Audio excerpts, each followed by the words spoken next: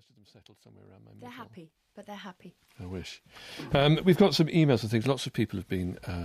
here's one from Juliet. She says, spare us women from being stereotyped. All women love Valentine's Day. I don't give two hoots about Valentine's Day. That's what Juliet Lang says. Mr. G, I think you've got a poem for us. Okay, yeah, this poem's called Brussels Sprouts. I want the perfect housewife, one with the perfect palate.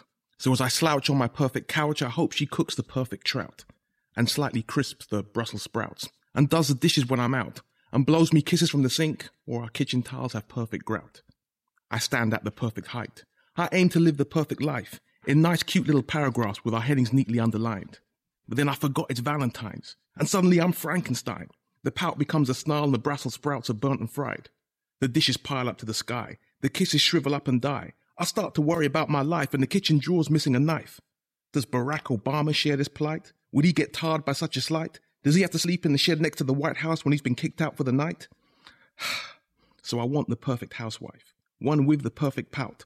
So as she slouches on our perfect couch, I try to cook the perfect trout and slightly crisp the Brussels sprouts. I'll do the dishes when she's out and blow her kisses from the sink because our kitchen tiles have perfect grout. Wonderful. I think that's your Valentine misdemeanour made right. Thank you very much, Mr. G. That's lovely. I'm filling up.